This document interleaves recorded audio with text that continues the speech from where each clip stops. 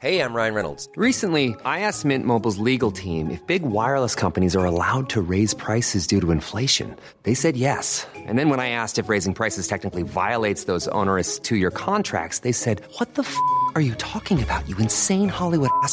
So to recap, we're cutting the price of Mint Unlimited from $30 a month to just $15 a month. Give it a try at mintmobile.com/switch. $45 up front for 3 months plus taxes and fees. Promo rate for new customers for limited time. Unlimited more than 40 gigabytes per month. Slows full terms at mintmobile.com.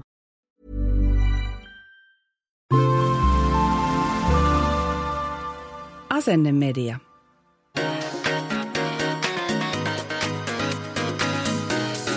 Tervetuloa aikamatkalle Ysärin ja Millenniumin ihmeellisen maailmaan. Minä, Petra, lupaan sinulle kunnon nostalgiapärinät, sillä nyt tarkastellaan Millenniumin musailmiöitä, etenkin pop-diivojen ja R&B:n näkökulmasta. Mun kanssa tänään fiilistelemässä on stylisti, podcastaja ja Ysärin ja 2000-luvun alun hittejä soittava DJ Meri Milas. Mä annoin sulle oman DJ-nimen. Tervetuloa. Kiitos. Ja me tehdään Merin kanssa tietenkin Afterwork-podcastia. Ja unohdin tuosta esittelystä mainita, että tykkäät myöskin murhapodcasteista. Kyllä. Musta tuntuu, että se pitää aina mainita, kun puhutaan sinusta. Pitää aina mainita. Ja true crime-fani olet, mutta olet DJ yhdessä sun pahan kaksosen Pifun kanssa. Joo. Kerro vähän, mitä teidän levylautasilta löytyy. No meidän levylautasilta löytyy sellaista, kun Bifu rakastaa sellaista kasari-faija-rockia. Hyvä. Ja mä taas rakastan semmoista Ysäri 2000-luvun alku R&B:tä. Yeah. Niin sitten kun me ollaan jossain kivoissa tapahtumissa soittaa, niin sit se on tosi kiva, kun nuoriso tulee sanoa meille, että ihanaa toi teidän niinku retromusa. Kun todellisuudessa ne on vaan silleen ne samat biisit, mitä me ollaan soitettu aina. Mutta onhan niistä jo aikaa, Meri. Niistä on valitettavasti aikaa ja välillä kun joku sanoo vaikka, että tästä biisistä on 30 vuotta, niin se tuntuu niin absurdilta. Niin, koska mun päässä menee silleen, että niinku 80-luvusta on 20 vuotta. Joo, ja 90-luvusta on 10 vuotta. Niin, just näin. Mutta siis se ei niinku pidä enää mitenkään paikkansa. Ja mä en suostu hyväksyä mitään muuta kuin sen, että 10 vuotta sitten. En mäkään, mutta se on hyvä, että me ollaan nyt täällä aikakoneessa ja täällä pysytään. No minkälaisia muistoja sulla on Ysäriltä? Millä fiiliksellä sä muistelet Ysärille? No aika paljon sellaisia niin kuin isoja elämänmuutoksia. Me muutettiin Suomeen 92, niin se oli tosi iso muutos. Tietty myöskin silloin, kun se sopeutuminen tuntui ehkä vähän sille haastavalta, niin musiikki oli sellainen asia, niin kuin mikä jäi siitä niin kuin vanhasta kodista. Joo. Ja vanhoista muistoista, jotenkin silleen se MTV-aikakausi. Oi kyllä. Niin se oli sellainen, mihin helposti niin kuin pystyy tarttumaan. Joo. Joten niin kuin musiikin kannalta mulle niin kuin 90-luku on silleen edelleenkin ehkä kultasin. Ihanaa. Ja 2000-luvun alku tietty. No mutta me palataan ajassa just tohon hetkeen ja nimenomaan noihin musailmiöihin. Ja kaikkiahan me ei nyt missään nimessä tässä jaksossa ehditä käydään läpi. Se on ihan selvä homma. Mutta mä oon listannut nyt muutamia tämmöisiä musailmiöitä, mitä me voidaan yhdessä vähän miettiä. Ja Vintakin juorujakin on luvassa. Näin. Mutta mä voin sanoa sen, että toi 2000-luvun alku, Ysärin loppu, toki sitäkin ennen, mutta oli tämmöistä niin kuin superkokoonpanojen kulta-aikaa. Et silloin tykättiin niin kuin laittaa yhteen tämmöisiä tosi isoja artisteja ja ne veti yhdessä vaikka jonkun biisin. Toki tätä tehdään niin kuin edelleen, mutta varsinkin tuolloin musta tuntui jotenkin, että wow, onpas hienoa, että nämä on niin kuin yhdessä ja näin. Ja yksi tällainen iso yhteistyö oli Lady Marmalade-biisin tiimoilta. Muistatko? No siis todellakin muistan. Varmasti siis jopa muistan sille kaikki tanssitkin ulkoa. Oi kyllä. Ja se musavideo ja toki niin kuin Moulin Rouge-leffa oli silloin tosi kova juttu ja fanitin. Siis mun pitää myöntää, että niinkin paljon kun mä rakastin sitä biisiä, mä en ole siis ikinä nähnyt sitä leffaa. Eikä oikeasti. Joo, ja siis mä oon käynyt kuitenkin Pariisissa kävellyt siinä kadulla ja ollut sille ottanut siitä kuvan. Mä en ihan nähnyt sitä leffaa. Siinä on Nicole Kidman, se on aivan ihana. Ehkä mun pitää nyt katsoa. Mutta Lady Marmalade-biisihän ei ole alun perin Pinkin, Christina Aguileran, Mayan ja Lil Kimin ja Missy Elliottkin oli mutta tässä porukassa. Vaan sen alun perin kappale vuodelta 1974. Ja he teki sitten tästä niin kuin oman version. Ja mä haluan keskittyä tässä porukassa etenkin Pinkkiin ja Christina Aguileraan, koska tuohon aikaan heillähän oli ihan valtava niin kuin biifi käynnissä. Ja musta tuntuu, että Christina Aguileran kanssa oli niin kuin, että häntä jotenkin haluttiin asettaa vastakkain, että oli niin kuin Britney Spears ja Christina Aguilera, mutta sitten oli myöskin Pink ja Christina Aguilera. Muistatko tällaista niin kuin draamaa? Muistan, ja sitten mä myöskin muistan jonkun tällaisen Kelly Osbourne ja Christina Aguilera riidan siis joku tällaisen reality show, missä Christina Aguilera oli jotenkin käynyt koputtaa sen sovari, joku semmoisen hassun jutun myös muistan. Ja sitten oli Eminem ja Christina Aguilera. Et mitä ihmettä? Joo, mutta se oli jotenkin niin kuin, musta tuntuu, että Christinasta haluttiin myös tehdä sellaista niin kuin, vähän niin kuin pahista. Joo. Että haluttiin, että se ei ole niin kuin, että Britney on se kiltti ja Christina on niin kuin se pahis. Joo. Ja se on mun mielestä hassua ja se on ikävää, että hän on joutunut tavallaan tuommoisen roolin ottamaan vastaan, koska totta kai se on suunniteltu juttu ja näin. Mutta mä lueskelin vähän tällaista vintakejuoroa liittyen just tähän Lady Marmalade-biisiin ja siihen, että kun näitä säkeistöjä jaettiin näiden artistien kesken, niin Christina Aguilera on tullut tähän palaveriin oman levyyhtiön edustajan kanssa ja se levyyhtiön edustaja on sanonut, okei, tämä kaikista niin kuin paras kohta, niin se on Christinan. Ja Pink on siitä niin kuin vetänyt ihan hirveät herneet ja siitä on lähtenyt tavallaan niin kuin tämä heidän välinen biifi. Mutta ilmeisesti joku baaritappelukin on ollut heidän välillään, että he on niin kuin baarissa ihan niin kuin nyrkit vastakkain ollut Pink ja Christina. Mitä mieltä sä olit muuten Pinkin musiikista? Ootko sä dikkaillut siitä? En mä sanoisi, että mä en ole niin kuin tykännyt, mutta ei se oikein niin kuin, mun mielestä siinä on ollut jotain semmoista, mikä ei ole niin kuin resonoinut muhun. No mites Christina? No Christinakin oli vähän sama, että sillä oli ihan silleen hyviä biisejä, siis edelleenkin kyllä hän on meidän soittolistalla. Joo. Mutta siinä on ollut jonkun asteinen sellainen, tiedätkö, että kun hänestä yritettiin tehdä liikaa sellaista niin kuin mustaa R&B-staraa, mitä hän ei ollut, Joo. niin se häiritsi mua ihan skidisti. Joo.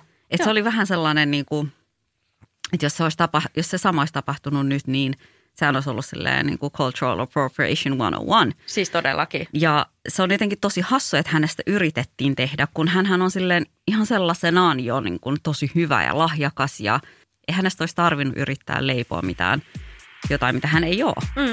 Just näin. Muistatko sitten tällaisen, tämä menee jo reippaasti 2000-luvun alun puolelle, liittyen Christina Aguileraan, oli MTV Music Awards ja siellä oli esiintymässä Madonna, Britney Spears ja Christina Aguilera. Joo, siis hei. Tämä pussailu. Joo. Joo, siis todellakin muistan. Ja se oli mun mielestä sellainen juttu, mikä siihen aikaan broke the internet. Siis todellakin. Ja kaikki muistaa aina sen, että Madonna ja Britney Spears suuteli. Mutta Christina ja Madonna suuteli myös ihan yhtä lailla. Mutta onko se taas, että se asettelu, että koska Britney on niin kiltti, että se on niinku silleen kohutumpi? Itse asiassa tässä oli sellainen tilanne, että katsomassa tätä keikkaa oli katsomassa Justin Timberlake. Ja Britney ja Justin oli jo eronneet, kun tämä kohuttu esitys sitten tuli. Ja telkkarissa haluttiin leikata Justin Timberlaken ilmeeseen, että kun Britney Spears ja Madonna suutelee. Sen takia tämä Christina Aguileran ja Madonnan suuteluhetki on jäänyt totaalisesti unholaan, koska silloin on leikattu just tähän, niin kuin, että sitten on kuvattukin Justin Timberlakea sillä hetkellä. Eikö se ole hullua? Se on ihan hullua, mutta mä muistan myöskin, miten niin kuin uskollisesti silloin katsottiin kaikki näitä MTV Video Music Awardsia. Ja että silloinhan oikeasti sille istuttiin alas ja katsottiin, koska ei ollut kuitenkaan sitä semmoista, että sä näkisit somesta heti, kenellä on ollut mitäkin päällä tai mitä siellä on tapahtunut. Sun piti olla oikeasti niin kuin läsnä seuraamassa siis sitä. Todellakin, ja välttämättä ei tullut uusintanakaan sitä. Niin. Että sitten se vaan oli niin kuin se hetki, ja jos sä missasit sen, niin too bad. Mutta internet ei unohda. On JT:n, eli Justin Timberlaken reaktiot on internetissä katsottavissa. Ne on aika jäätäviä. Ja samoin tuo Madonnan ja Christinan suuteluhetki. Mutta kaikki ei muista myöskään tästä ikonisesta hetkestä sitä, että Missy Elliott oli myös osa tätä esitystä. Hän tuli, sitä mäkään en muista. Just näin, että hän tuli niin kuin, hän oli pukeutunut tällaiseen niin kuin, mikä tux toi niin kuin smokkiasuun. Okei. Okay. Ja hän tuli niin kuin sit heti näiden suuteluiden jälkeen sinne lavalle vetää oman setin. Ei kukaan muista tätä. Ei mäkään muista kyllä tätä. Mutta tiesitkö muuten sen, tähän liittyy paljon tähän ikoniseen hetkeen, mutta tiesitkö, että alun perin Britney Spearsin tilalla tässä Madonnan esityksessä oli Jennifer Lopez. Ai oli? Oli, se oli niinku suunniteltu. Madonna ei olisi halunnut Britney Spearsia, hän olisi halunnut J.Lo'n siihen, mutta loppu on historia. Siirrytäänpäs Jennifer Lopesiin. Jennifer Lopez. Jenny from the Block. Todellakin. Löytyykö hänen biisejä teidän soittosetistä? Siis todellakin löytyy. Ja siis nyt kun TikTokissahan on ollut tosi paljon hänestä juttuja, että miten hän ei ole oikeasti laulannut itse sen omat biisit. Oikeasti? Joo, onko joku kyseenalaistanut J.Lo'n laulutaitoja? Siis sitä kyseenalaistetaan todella paljon ja sitten on ihan todisteita ilmeisesti. Mitä? Mä en halua uskoa tuohon, koska mun mielestä hän on upea laulaja. Mutta koska mun mielestä J.Lo on kanssa aika upea ja niin kuin, että mä oon siis tykännyt hänestä kyllä aina, niin mä oon vähän sille päättänyt vaan sivuttaa kaiken tämän. Joo, oikein. Siltikin vaan silleen fanittaa häntä. Mutta Jenny from the Block ja J.Lo oli ehkä semmoinen niin 2000-luvun alun yksi tämmöinen niin isoimpia pop-diivoja. Hän oli diiva. Ja toki niin kuin se, minkä takia Jennifer on nytkin mielenkiintoinen, toki artistiura on aina kiinnostava, mutta hänhän on, tai huhutaan, että hän on palannut yhteen entisen heilansa Ben Affleckin kanssa, eli Bennifer. Joo! Siis mä näin ton myöskin ja mä olin ehkä silleen tosi fiilareissa siitä. No mä olin kans vähän, koska he oli tämmöinen ikoninen pari 2000-luvun alussa. Ja 2002-2004 he seurusteli kuitenkin vain 2 vuotta, mutta mietin millaisen vaikutuksen he on tehnyt niin kuin kaikkiin. Bennifer forever. Todellakin. Ja mä muistan ikuisesti just tämä I'm Jenny from the Block, se musavideo, kun he on Ben Affleckin kanssa sen jahdin siinä kannella ottamassa aurinkoa ja se jotain puristelee sen persettä. Se on vähän niin kuin ja avaa sen biksut. Niin, mä muistan sen. Se on vähän silleen niin kuin, mutta siinä musavideossa on paljon tällaisia ikonisia hetkiä ja etenkin niin kuin tyylin tiimoilta, koska kun J.Lo oli kova juttu, niin mä muistan, että muodissa oli kova juttu myös ne karkohousut. Kyllä. Ja nimenomaan sille, että ne oli niin kuin tuossa polven alapuolella. Ja korkokenkien kanssa. Ja korkokenkien kanssa, just näin. Sitten se kango oli mikä se, ei se ole lippis, vaan siis semmoinen lätsä. Lätsä. Joo. Ja siis sitä tyyliä harvempi pystyy rokkaamaan ihan yhtä tyylikkäästi kuin Jennifer. Mutta en mä tiedä, olisiko se nyt tulossa taas backiin, kun Benniferkin on tullut. I hope so, mutta mulla on siis, mä en varmasti kyllä löydä niitä kuvia enää mistään. Mutta mulla on ollut sellainen hattu. Ja siis me käytiin huivitoppina, ja mulla on ollut semmoiset kargohousut ja sitten koska silloin Beyoncélla oli ne korolliset Timberlandit. Niin olikin. Niin mulla oli sellaiset. J.Lolla oli kans muuten sellaiset. Joo, siis mä olin silleen I was the shit omasta mielestäni. Ai. Ja tosiaan siis huivi niin kuin toppina, mikä koko ajan valahti. Mutta siis toihan oli siis todellakin niin kuin huivi toppina. Hirveät riskit, mutta siis se oli se juttu. Ja sitten housut niin matalat, että sä et oikein tiennyt, niin kuin mitä ne oikeasti loppujen lopuksi niin kuin peitti. Niin, totta. Hey, I'm Ryan Reynolds. At Mint Mobile, we like to do the opposite of what Big Wireless does. They charge you a lot, we charge you a little. So naturally, when they announced they'd be raising their prices due to inflation, we decided to deflate our prices due to not hating you. That's right. We're cutting the price of Mint Unlimited from $30 a month to just $15 a month. Give it a try at mintmobile.com/switch. $45 up front for 3 months plus taxes and fees. Promo rate for new customers for limited time. Unlimited more than 40 gigabytes per month. Slows full terms at mintmobile.com. Hold up. What was that? Boring. No flavor. That was as bad as those leftovers you ate all week. Keke Palmer here. And it's time to say hello to something fresh and guilt-free. Hello Fresh. Jazz up dinner with pecan-crusted chicken or garlic butter shrimp scampi. Now that's music to my mouth. Hello Fresh. Let's get this dinner party started. Discover all the delicious possibilities at hellofresh.com. Sä mainitsit jo Beyoncén tossa ja eihän me nyt voida häntä sivuuttaa, ei tietenkään. Mutta siis Destiny's Child oli semmoinen niin kuin erittäin massiivinen ilmiö, josta sitten Beyoncén kaikki koko ura lähti. Ja 9-vuotiaana he siis perustivat Destiny's Childin. 9-vuotiaana mä leikin barbeilla ja tyyliin niin kuin hädintuskin pystyin voitelemaan itselleni leivän. Niin hän on ollut siellä jo perustamassa Destiny's Childia. Eikö se ole hullua? On, ja sitten nähän kun sen niiden isähän sen silloin aloitti ja se manageroi niitä, niin hän piti niille sellaisia treenejä, että kestävyystreenejä, että ne lähti niinku lenkille ja laulua samalla. Ihan tosi. Että kehitti niinku sen, että sä pystyt niinku laulaa silleen täydellisesti, vaikka sä olisit miten hengästynyt. Okei, kuulostaa erittäin kyseenalaiselta, Mutta sitten taas toisaalta hän on kyllä niin kuin huipulla.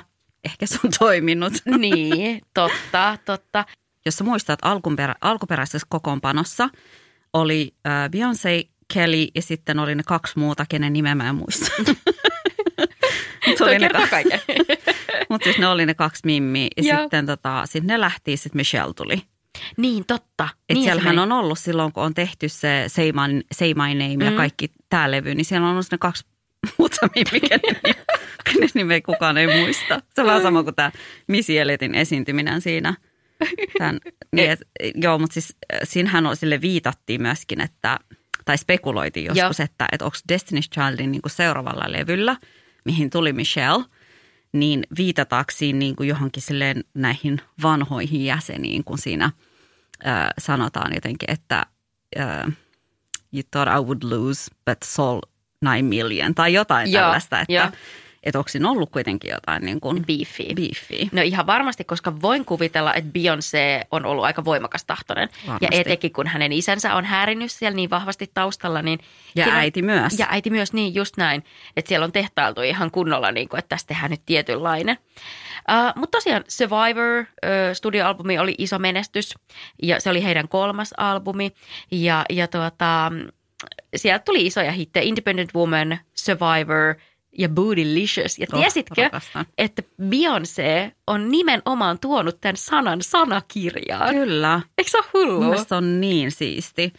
Mutta siis ennen tätähän silloin, kun ne aloitti, mun ensimmäinen niinku kohtaaminen Destiny's Childin oli silloin, kun heillä tuli tämä No sinkku. Ja sitten Wyclef Jeanhan teki siitä sen remixin. Ja se on edelleenkin sille yksi mun lemppareita. Ihanaa. Aikanaan Destiny's Child möi yli 40 miljoonaa äänitettä, eli he on yksi maailman niin kuin laajuisesti parhaimmin menestyneitä naisyhtyeitä. Ja 2018han he vielä palas yhteen ja oli Coachellassa. Joo. Vitsi, jos sinne olisi päässyt katsoa. Joo, mä muistan kyllä että mä vielä niin kuin harkitsin pitkään, että pitäisikö mennä. Mutta sitten ne liputhan siis myytiin niin kuin. No, ei mitään chanssia. Semmoista vauhtia, että Joo, sille unohdetaan. Mutta siis pakko sanoa Kelly Rowlandista, joka myös oli Destiny's Childissa ja myös lähti, no mun mielestä ihan hyvin menestyksekkäälle soolouralle. Kyllä. Niin muistatko, kun hän teki Nellyn kanssa tämän Dilemma-biisin? Ja sitten on se musavideo, jossa on ensinnäkin Nokian puhelin torille. Kyllä, torille. Mutta Kelly yrittää tekstata Nellille Excel-taulukon avulla. Kyllä, mä siis joka ikinen kertaa, kun mä näen sen jossain meemissä tai näin, niin mä oon silleen, että mä muistan sen niin hyvin. Sitten se, että se on niin vihasena, laittaa sen kiinni ja lähtee pois, kun tyyppi ei vastaa. Silleen, mitä hittoa. Mutta no ehkä Nokialla pystyy tekemään myös tällaisia Excel-taulukkotekstareita. Maybe. Ei voi tietää. Se on mun mielestä niinku maailman kaikkien musavideohistorian niinku paras kohtaus, se, että heittää sen puhelimeen. Mutta muistatko myöskin, että silloin niinku just noihin aikoihin, niin musiikkivideothan on ollut niinku tosi isoja juttuja. Niin oli, ja ne oli tosi semmoisia leffamaisia ja niinku oikeasti niihin nähtiin ihan hirveästi vaivaa, koska just nimenomaan MTV, mistä aiemminkin puhuttiin, oli niin iso juttu. Sitten niille aina järjestettiin tällaisia lanseerauksia, että mä muistan, että saattoi olla silleen, että sen ja se video ilmestyy vaikka tiedät, 11. Joo. Tiedät, siinä päivänä muistan, että me niinku oikeasti sille odotettiin, että me nähdään se. Joo. Ja sitten kaikki silloin oli myös kaikki nämä musakaupat. Niin oli, Antti Rantopteen. Joo, sitten oli se Free Record. Niin, Free Record. Oli se Free. Oli, joo. Niin niitähän oli sillä aika monta silleen niinku isojakin. Kyllä. Niin siellä aina esitettiin myöskin musiikkivideoita. Joo. Ja sitten totta kai oli Jyrki-ohjelma, jossa näkyi musavideoita. Ja sitten oli Top 40, missä näkyi musavideoita. Et se oli oikeasti niin kuin sen artistin uran kannalta tosi tärkeä juttu, että sulla on niin kuin todella hyvä musavideo. Sitten mä muistan silloin myöskin niin kuin kaikki silleen isojen R&B-starojen musiikkivideoita ohjasi Hype Williams. Ai niin, ja olikin. Sitten aina niin kuin se musiikkivideot alkoi silleen niin kuin hänen omalla nimellä. Hype Williams. Perus. Mutta puhutaan vielä ihan hetki Beyoncésta, koska mä haluan vähän tällaisia vintage-juoruja kaivella sieltä esiin. Beyoncé on siis edelleen hyvin, hyvin menestynyt artisti. Hän on kertonut, että Jay-Z on itse asiassa hänen elämänsä toinen poikaystävä. Ja tässä tapauksessa siis jo aviomies. Hehän ovat olleet naimissa ties kuinka kauan. Mutta silloin kun tuli Lemonade, tämä Beyoncén albumi, niin silloinhan alkoi tämmöinen valtava huhumylly siitä, että Jay-Z on pettänyt Beyoncéta. Mutta tämähän siis piti täysin paikkansa. Kyllä. Mitä fiiliksiä sussa herättää tämä? No siis mun mielestä oli niin hyvä, kun siis sen levyn jälkeen hän Jay-Zin omalle levylle, hän myös puhuu siitä. Joo.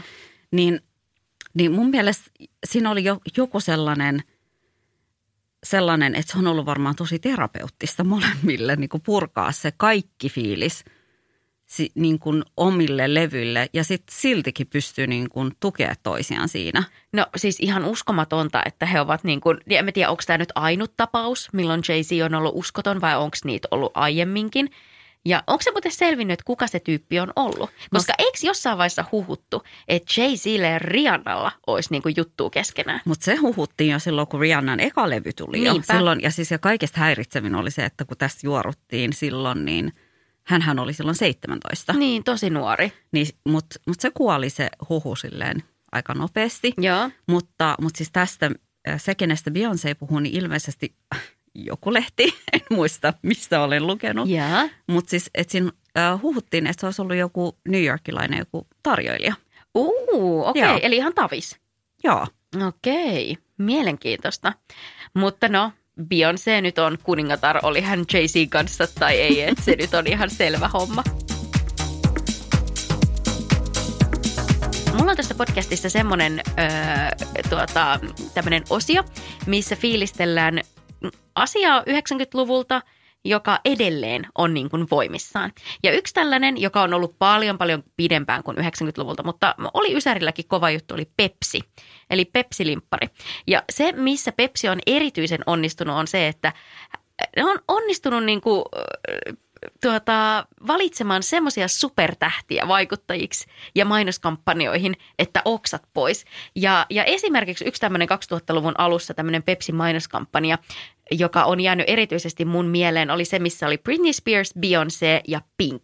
Joo, muistan. Ja ne oli siellä gladiaattori-areenalla. Ja mä itse asiassa muistan jopa, että sitten on tullut MTVltä niin kuin behind the scenes. Muistatko, kun MTVllä oli ennen kaikki nämä MTV Cribs ja sitten oli se, mä en muista mikä se oli se, missä kaikki nuo starat niin kuin äänitti itseään niin kuin jossain niin kuin ihan sille NS-arjessa. Mutta sitten oli myöskin tosi paljon kaikkea tällaista behind the scenes niin materiaalia. Joo, totta. Niin mä muistan sen siitä.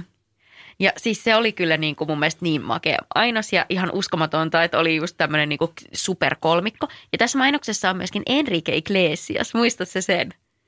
Oliko hän se kuningas? Joo, hän oli Cesar, joo. Joo, totta. Ihan mahtavaa. Mutta siis noi Pepsi-mainoksethan oli niin kuin, siis, ja on edelleenkin mun mielestä aivan mahtavia. Musta tuntuu, että ne meni pieleen siinä vaiheessa, kun ne otti Kendall Jennerin ehkä. Oikeesti? Et sä muista tätä niiden mainosta, mikä ne joutuu poistaa. Mikä se oli? Kerro mulle. Kun Kendall Jenner menee siihen mellakkapoliiseille ja ai niin. Pepsi. Siis ihan hirveän tommonen niinku, ei, joo, nyt mä muistan. Silleen Pepsi, ei, te tuhositte täydellisesti teidän niinku tarkkaan hiotun supertähtibrändin. Joo, just tommosella. Mutta ne teki kyllä ihan sairaan hyviä kamppiksi, mä muistan. Teki. Ja Britney Spears on yksi tämmöinen niin kuin Pepsin yksi vahvimmista spokespersoneista tai vaikuttajista. No netissähän nyt kiertää se haastattelupätkä, missä Britney Spears on erittäin niin kuin kettuuntuneen oloinen. Ja se haastattelija kysyy, että niin kuin mikä Pepsi mausta on joku sun lemppari. Ja sitten Britney Spears on silleen, Pepsi is Pepsi, niin kuin, että mitä hittoa, se maistuu Pepsiltä niin kuin, joitse sitä niin kuin, miten vaan. Mutta joo. No, mutta Britney Spearsista mun mielestä pitäisi tehdä ihan oma jakso. Häntä ei nyt käsitellä tässä, mutta hän mun mielestä ansaitsisi ihan oman, koska siitä riittäisi juttua. Mutta oot kattonut Merisen dokkarin? Oon kattonut ja musta on niin ihana, että Britney on nyt, tai Britneyn kaikesta niin kuin tällaisista menneisyydestä, niin mitkä on ollut ennen semmoisia asioita, mille ihmiset on naurannut. Ja se on mun mielestä ihanaa, että nyt ihmiset alkaa niinku ymmärtää sitä, miten vaikeaa hänellä on ollut Ja nyt niin kuin mun mielestä hän saa sellaista arvostusta, mitä hän on niin kuin aina ansainnutkin. Just näin. Mutta pari sanaa Enrique Iglesiaksesta. Hän oli Ricky Martinin ohella mun mielestä tämmöinen niin kuin latinohurmuri, mitä kaikki fanitti. Ja hänhän on ollut yhdessä tennistähti Anna Kournikovan kanssa niin kuin siitä 2000-luvun alusta lähtien. He tapas musavideon kuvauksissa ja heillä on mun mielestä niin kuin, onko montakin lasta. Ja ei hetkinen, 3. lapsen he sai tuossa niin kuin viime vuonna.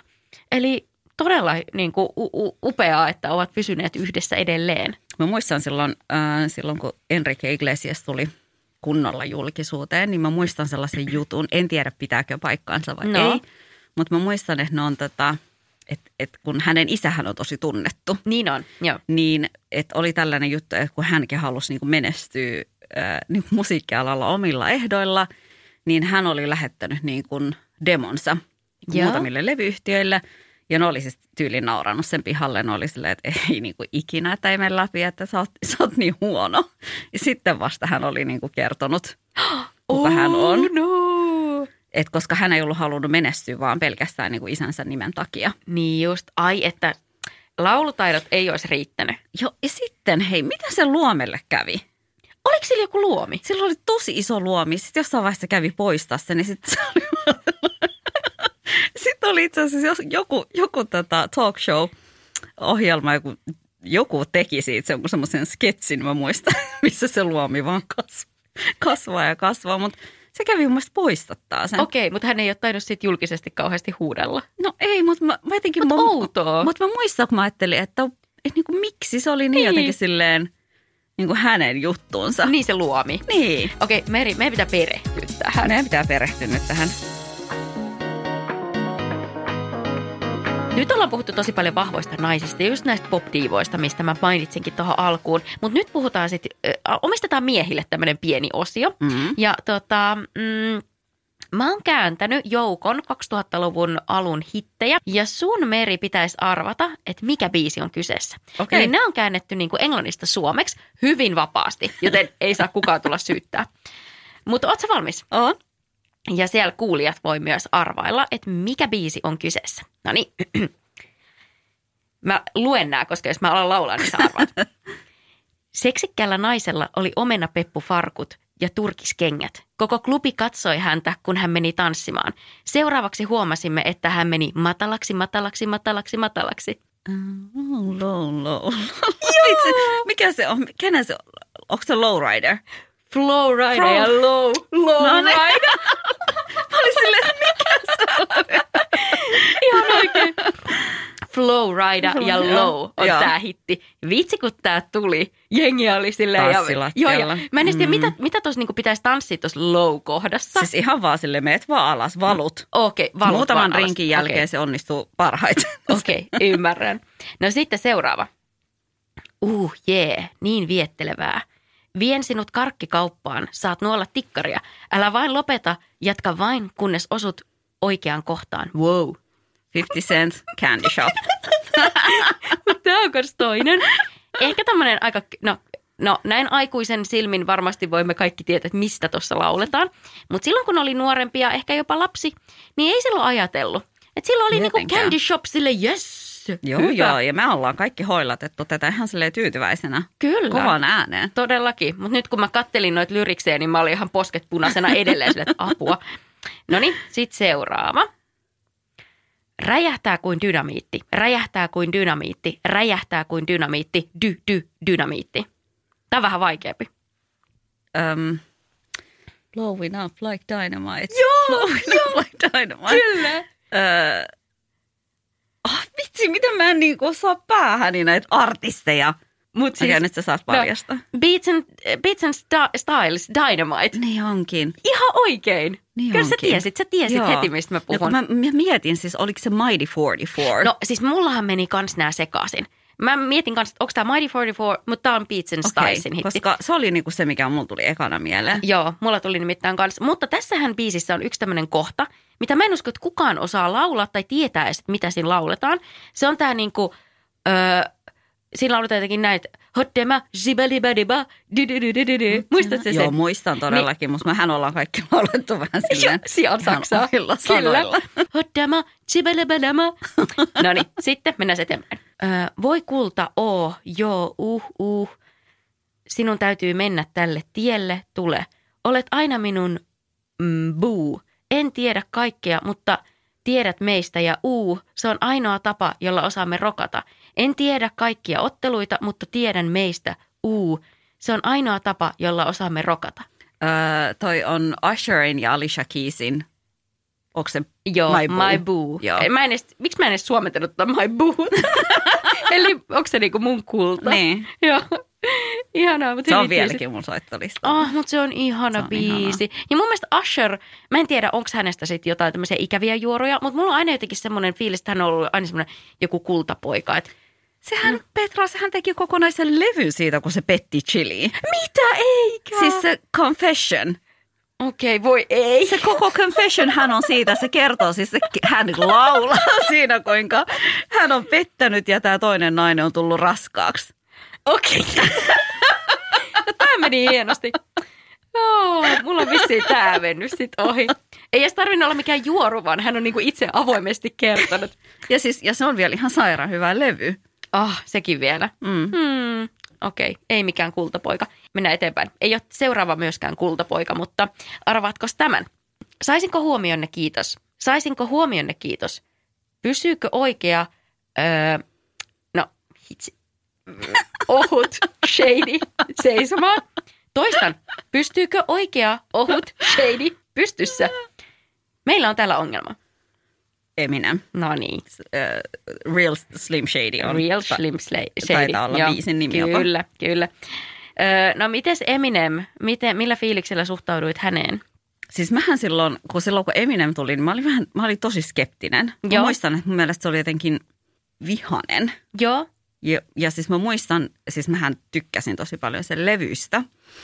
Ja sehän oli niin kuin, sen sanotuksethan oli silloin jo ja on vieläkin silleen tosi häiriintyneitä. Niin on. Mutta samalla kuitenkin siinä on joku sellainen, tiedätkö, miten hän on ilmassut itseään, mikä on ollut ehkä niin uudenlaista, minkä takia ihmiset silloin tarttuu siihen niin nopeasti. Joo, mutta vielä viimeinen.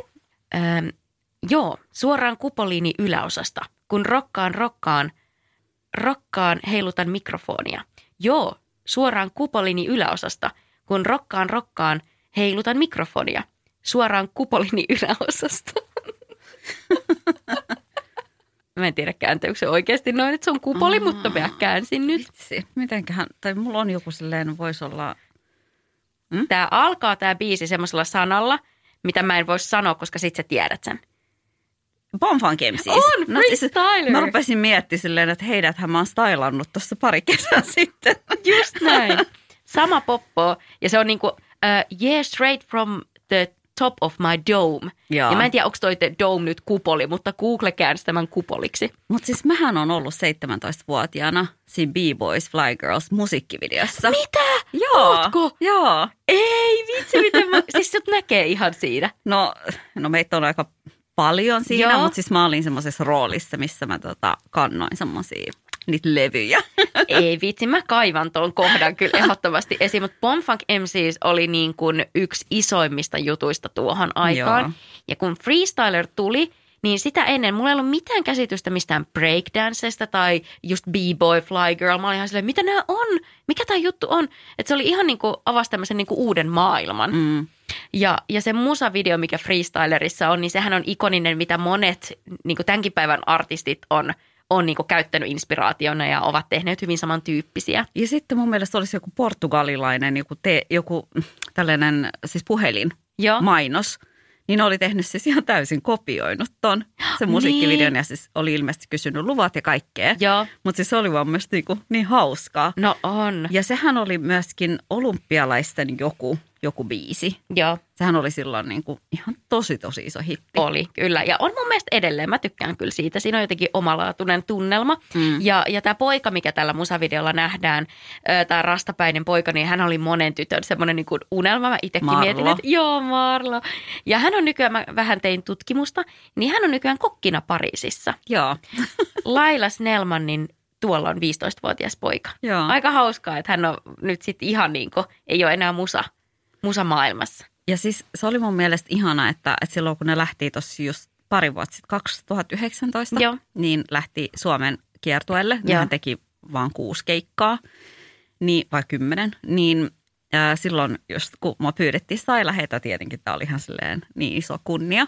Mutta siis niillä oli osa niiden alkuperäisistä b-boy-tanssijoista myös mukana. Oikeasti? Joo. Ihan mieletöntä. Joo, mielestäni oli ihan sairaan hauska. No todellakin. Ysärillä ja 2000-luvun alussa myös tämmöinen Suomi-rap nosti vähän päätään. Ja toki niin kuin ennen tuotakin aikaa oli toki Raptori, joka oli myös niin kuin iso juttu omanlaisensa. Ja Oi Babyä tuli silloin hoilattua. Mutta ehkä se ei ollut semmoista niin tosissaan otettavaa räppiä, mitä esimerkiksi Fintelligence teki sit Ysärillä. Millaisia ajatuksia tai muistoja sulla on Fintelligenceistä, Meri? Siis pelkkää hyviä. Mä oon ollut myös tosi kriittinen sen suhteen, että mä en ole aikaisemmin mitään muuta ennen sitä tulluttaa suomi-räppiä. En edes suostu niin kuin mainitsemaan niin kuin heidät samassa kategoriassa. Mahtavaa. Se ei ollut. Joo. Se ei ollut sitä. Mutta että mä muistan tätä, silloinhan oli myöskin Ruotsissa kaikki Peterit ja kaikki, ketkä oli niin kuin ihan sairaan hyviä. Niin sitten mä muistan tällaisen hetken, mä oon ollut lukion ekalla. Ja sitten mä päätin, että okei, nyt mä letitän mun tukan, että mä laitan niin kuin pitkät letit. Joo. Ja sitten kun niissä menee sille ikä ja terveys, niin mulla on ollut radio. Ja kello on ollut ehkä 2 yöllä mun huoneessa. Ja se mä oon kuunnellut radiota ja letittänyt hiuksia. Sitten yhtäkkiä tulee biisiä. Sitten mä olin tälleen, että kivalta kuulosta. Sitten silloin oli vielä silloin nauhoitettiin. Joo, Sitten mä nauhoitin sen. Mutta mä olin ihan silleen, että mitä kieltä tämä on. Että mä en niinku saanut, tai siis mä en pystynyt sisäistämään sitä, että se oli suomen kieltä. Mulla meni niinku vähän aikaa, mä olin ihan silleen, että onko tämä siis suomenkielistä räppiä. Mä olin ihan silleen, että vitsi, tämä on muuten hyvää. Ihan mieletöntä. Joo. Ja se oli Fintelligence. Se oli Fintelligence. Mutta he oli kyllä silloin niin kuin ura-uurtava ja oli just semmoinen niin kuin fiilis, että vau, mitä tämä, niin kuin just niin kuin sä sanoit, että mitä tämä niin kuin on. Mutta ootas Meri, mun puhelin soi. Jou, täällä on Iso H, morjesta. Ei siis, oh my god, Henkka, me just Merin kanssa puhuttiin sinusta ja Fintelligenceistä. Miten tämä on mahdollista? Toivottavasti ette puhunut mitään hirveän pahaa. No ei, päinvastoin. Pelkkää hyvää. Pelkkää hyvää. Meri kertoi Anteeksi keskeytys, mutta eikö tämä ole se niinku speaking of the devil moment? Siis todellakin. Ja Meri kertoi just tarinaa, että miten hän oli teitä kuunnellut ja nauhoittanut kasetille ja ollut ihan silleen, että mitä tämä on, tämä vallankumouksellinen musiikki. Siis linjoilla on nyt tosiaan Fintelligenceistä tuttu Iso H. Mitä sulle kuuluu? Kiitos. Oikein hyvää studiohommaa ja perhe-elämää. Niin. Tämmöistä meininkiä. Just saatiin 4. mukelo ja tämä on tosi siistiä. Onneksi olkoon, kuulostaa ihanalta. Kiitos. Ja no me tunnetaan Henkka, koska hoidat meidän mun ja Merin toista podcastia, jossa on myöskin Jenni mukana, eli Afterworkia, eli myös podcast-hommia teet. Kyllä. Itse asiassa niitä tällä hetkellä jopa enemmän kuin musahommia. Todellakin, mutta palataan ajassa taaksepäin 90-luvulle ja me Merin kanssa ollaan fiilistelty 2000-luvun alun musailmiöitä ja Ysärin lopun. Ja Fintelligencehän tuli Ysärin loppupuolella, eikö niin? Muistetaanko me Merinkaan oikein? Aivan oikein muistatte. Joo. Meidän ensimmäinen koko Suomen laajuisesti julkaistu single Voittamaton julkaistiin syksyllä 1999. Kato, mä muistan, hän sanoi, että mä olin silloin lukion ekalla. Niin totta. Kyllä. No minkälainen ilmapiiri oli, kun te aloititte, Henkka? Niin, no. Sanotaanko, että kielteinen. Ahaa. Suhtautuminen hyvin monella, tai miten mä nyt selittäisin, yleisesti ottaen suomen kielellä eivät ihan kauheasti ihmiset tehneet rap-musiikkia, että se oli lähinnä semmoinen niin kuin sit kun on tarpeeksi kännissä, niin sitten läpällä voi räpätä jossain open micissa suomen kielellä, mutta muuten kaikki yritti kovasti englanniksi, kuten mekin ihan aluksi, kunnes sitten koimme tämmöisen valaistuksen, että ahaa, että oikeasti jos meidän suomenkielinen räppi kuulostaa ulkomaalaisille, esimerkiksi ranskalaisille ja saksalaisille ja englantilaisille ja ties minkä maalaisille ne kuulostaa makealta, että me puhutaan suomea ja räpätään suomeksi, niin miksi me ei sitten saata sitä toimimaan Suomessa? Saatiin. No mutta toihan oli just se, mitä mä sanoin, että mä kuulin sen biisin ekaa kertaa radiossa ja mä mietin, että ei vitsi, mitä tämä on, niin kuin, että mitä kieltä se on, koska mä en ihan heti hiffannut. Ja silloinhan oli silleen tosi isossa haipissa myöskin just nimenomaan ranskalaiset räppärit ja myöskin ruotsalaiset. Kyllä, kyllä. Heitä on kiittäminen myöskin. Olemme paljon ammentaneet sieltä Ranskasta ja Ruotsista. Että se meitä aina hihitytti, kun varsinkin meidän uran alkupuolella meitä syytettiin jenkkiapinoinnista, niin sitten oikeasti me, en nyt sanoisi apinoitu, mutta kunnioitettiin hyvin paljon ranskalaista ja ruotsalaista räppiä, mitä me kuunneltiin jossain vaiheessa jopa enemmän kuin jenkkiläistä. Okei, wow. Mutta oliko teillä joku tietty niin kuin inspiraation lähde tai semmoinen yhteinen Elastisen kanssa, että halusitte pyrkiä samaan kuin joku tietty räppäri? No olihan noita siis lukemattomia, mutta yksi tämmöinen suurimpia innoittajia on tuo Ruotsin Patter, kenen kanssa ollaan saatukin tehdä musiikkia yhdessä, niin hänen varsinkin ensimmäinen levynsä niin oli hyvin, hyvin tärkeässä osassa, kun me omaa soundia luotiin. No niin, kuulostaa mahtavalta. Sä mainitsit tuossa, että meininki oli vähän, tai fiilis oli vähän kielteinen, ainakin varmaan aluksi, niin muistat sä Henkka teidän ekoja keikkoja, että miten ihmiset niin kuin siellä livekeikalla sit suhtautui teihin? No keikoilla meininki oli sitten tietysti aivan toisenlaista, että se semmoinen yleinen ilmapiiri, kun mä sanoin kielteinen, mä tarkoitin enemmän sellaisia niin kuin räppidiggareita ja tyyppejä, jotka teki englanniksi räppiä Suomessa, niin sitten kun me tultiin mestoille ja vedettiin suomeksi, niin sitten aluksi niin kuin oli suuri ihmetys ja hiukan semmoinen kielteinen ilmapiiri. Mutta sitten keikoilla, meidän omilla keikoilla, niin meininki ei koskaan ole ollut kielteinen. Päinvastoin aina me oltiin niin kuin itse todella hämmästyneet, että miten tämä nyt toimii näin hyvin. No mutta toihan on ihan mahtava kuulla. Kyllä. Meri, ootko sä ollut Fintelligenssi-keikalla? Onhan mä varmasti joskus ollut. Enköhän mä ole myöskin silleen bäkkärille hengaillut. Kyllä. Saatoin hengailla no, myöskin. No tietenkin. Nainen, joka on ollut Bonfuck MC:n musavideolla, niin totta kai sä olet hengaillut siellä bäkkärillä. No miten sä itse, Henkka, muistelet, oliko millainen fanituskulttuuri tuohon aikaan, että tuliko ihmiset kadulla pysäyttämään ja paparatsit ottamaan salakuvia puskassa? Miten se meni? No paparatsit ei ihan kauheasti ottanut kuvia onneksi, mutta valitettavan usein sai lukea omista edesottamuksistaan esimerkiksi 7-päivää-lehdestä. Kävi esimerkiksi tällaisia juttuja, että minä olin kiltisti ollut silloisen tyttöystäväni kanssa viettämässä koti-iltaa ja sitten muutaman päivän päästä sain lukea 7-lehdestä, että olen ollut bänditoverini kanssa jossain nakkikioskitappelussa aseina ketjut ja pullot. Kaikkea tällaista niin kuin aika ihmeellisyyksiä oli, mutta se oli sitä villiä Ysärin loppua 2000-luvun alkua. Mutta oliko toi sit sulla semmoinen maine, että sä olit vähän niin kuin semmoinen paha poika Ysärillä? No, en mä tiedä. Olen kertonut gangsteriajoistani, ja tämä on nyt niin kuin vitsi, kun mä sanon gangsteriin. Olen kertonut gangsteriajoistani tuossa meidän 7 veljestä -kirjassa, joka tuli tuossa 2-3 vuotta sitten pihalle, niin siellä kerron vähän kolttosistani ja tälleen, mutta en mä missään vaiheessa ole ollut mikään riidan haastaja tai tappelija. Itse asiassa mä olen ollut tappelussa elämäni aikana ehkä kerran. Mm-hmm. No mutta joo, toi kuulostaa hyvältä. Mutta kysyit siitä fanikulttuurista. Tuli itse asiassa mieleen tämmöisiä niin kuin flashbackkejä. Me oltiin joskus, olisiko ollut kevät 2000, oltiin esiintymässä Linnanmäellä. Ja siellä siis niin kuin siihen mennessä ei oltu kuultu niin kovaa kiljuntaa siis naisfaneilta silleen, että meinas korvat haljata. Se oli niin kuin aivan siis niin kuin käsittämätöntä. Ja semmoinen niin kuin kulttuurishokki sellaiselle pojankoltiaiselle muusikon rentulle. Me oltiin siellä, takahuoneena toimi semmoinen, se oli niin kuin ulkona semmoinen joku takapihan tyyppinen. Se oli semmoisilla, en tiedä, orapihlaaja-aidoilla vai millä risupuskilla se oli silleen aidattu siitä muusta Linzin alueesta, mutta sitten yhtäkkiä siis me nähtiin, kun sinne kaksi todella päättäväistä naispuolista fania, siis ne puski sitten niinku semmoisen piikkipuskan lävitte sinne takahuoneeseen. Me oltiin silleen, että mitä tässä tapahtuu.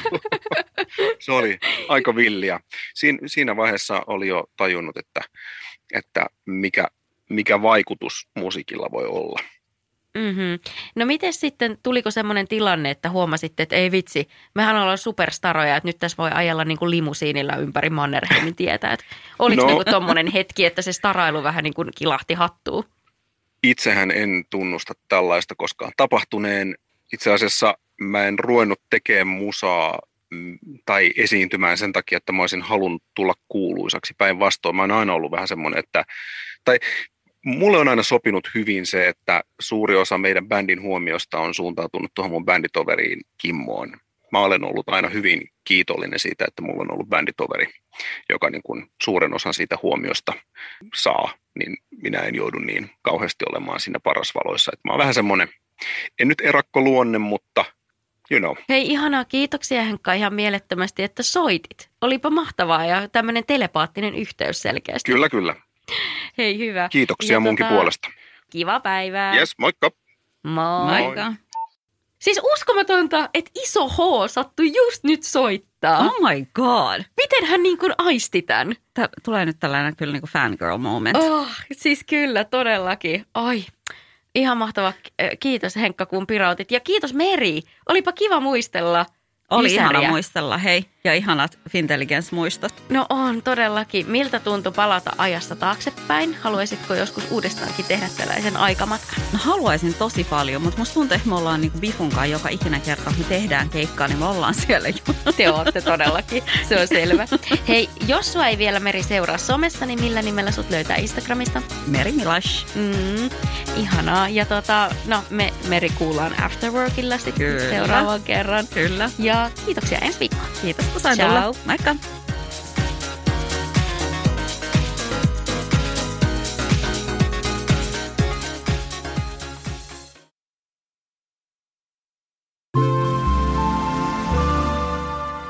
Tehty asenteella.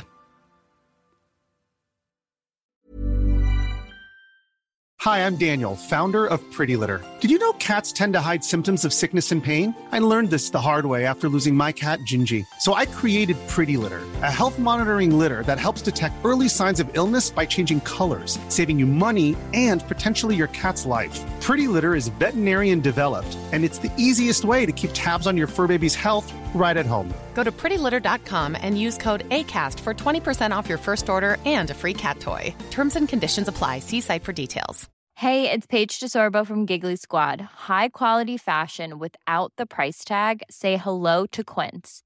I'm snagging high-end essentials like cozy cashmere sweaters, sleek leather jackets, fine jewelry, and so much more. With Quince being 50 to 80% less than similar brands.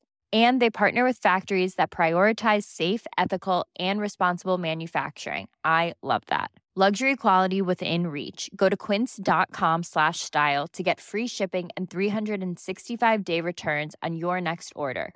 Quince.com/style.